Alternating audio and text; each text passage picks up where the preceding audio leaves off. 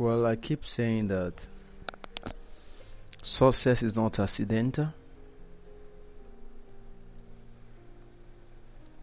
It will not happen because you wished it. It will happen because you paid the due price. Certain principles are very fundamental. If you are going to be successful, if you are going to fulfill your dreams, if you want to be in places, there are things you have got to pay attention to. Besides the fact that you are a new creature in Christ, besides the fact that your sins are washed away, besides the fact that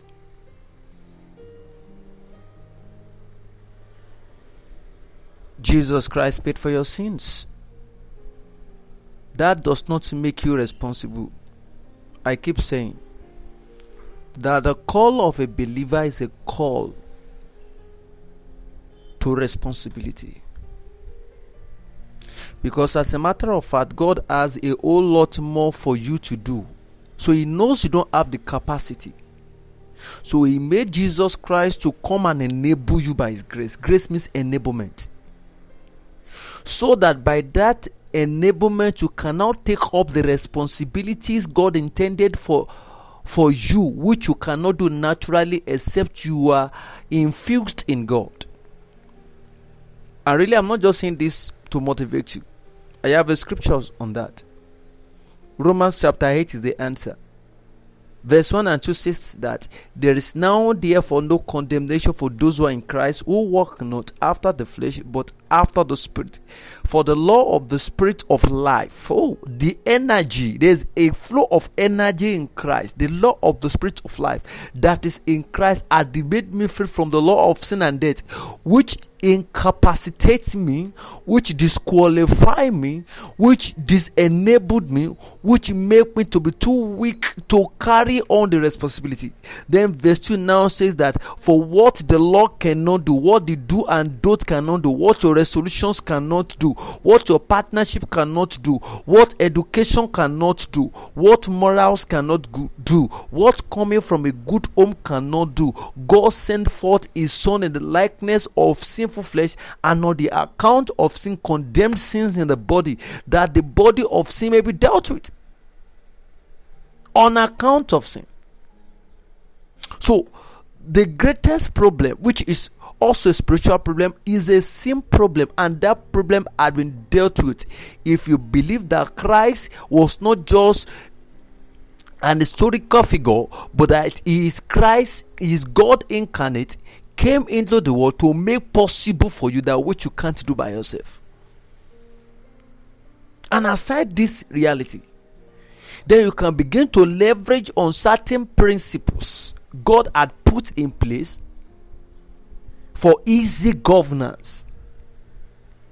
You know, one beautiful thing about the creation and the wisdom of God is that God made the world to operate based on principles.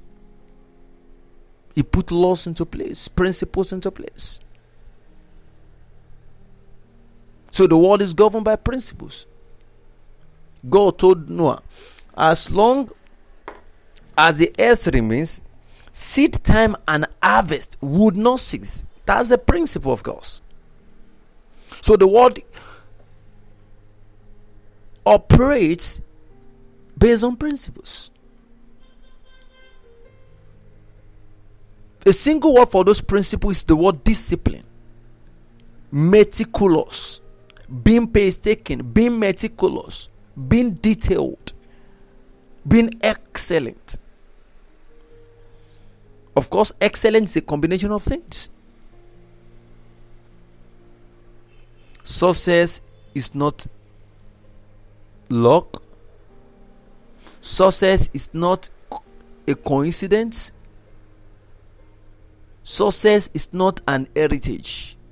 I like one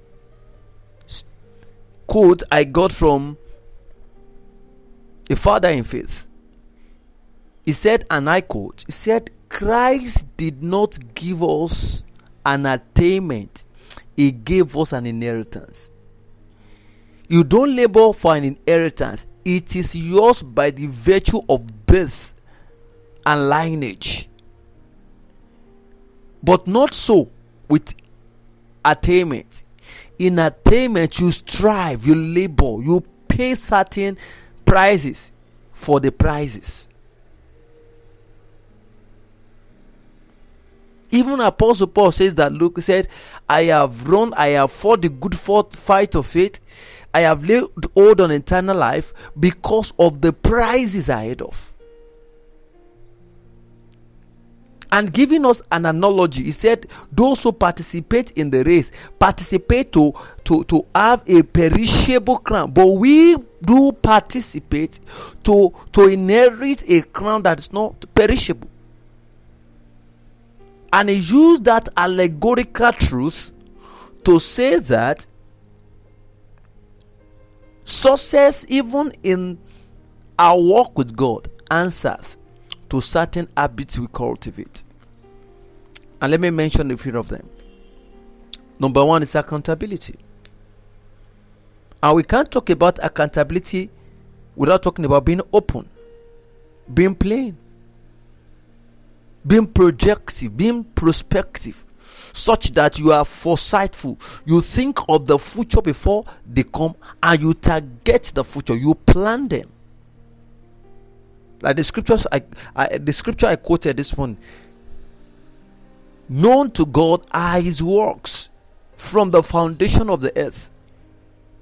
Stephen preached. Known to God are his works.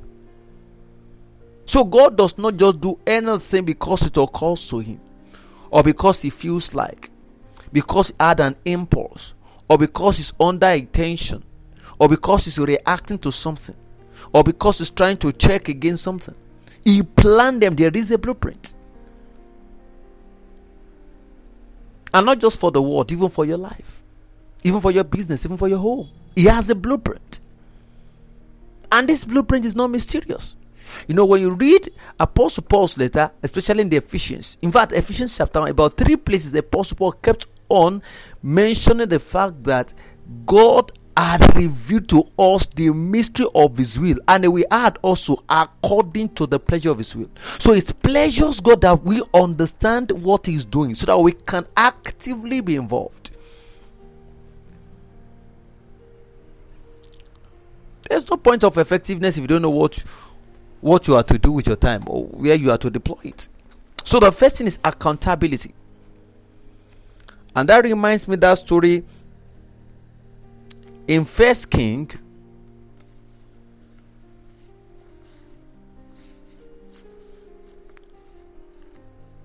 chapter 20 verse 40,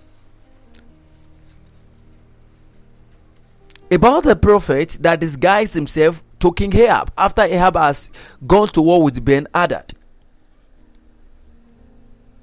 The prophet had to get somebody to have him injured. He was badly injured, so he camouflaged so that the king would not recognize him. Then he narrated a parable. He said, "Yeah, king, I am a man, and an officer gave me another man to look after. And he quite told me that while I am looking after, I've got to be conscious so that the man did not escape. And he told me the penalty. I will pay 75%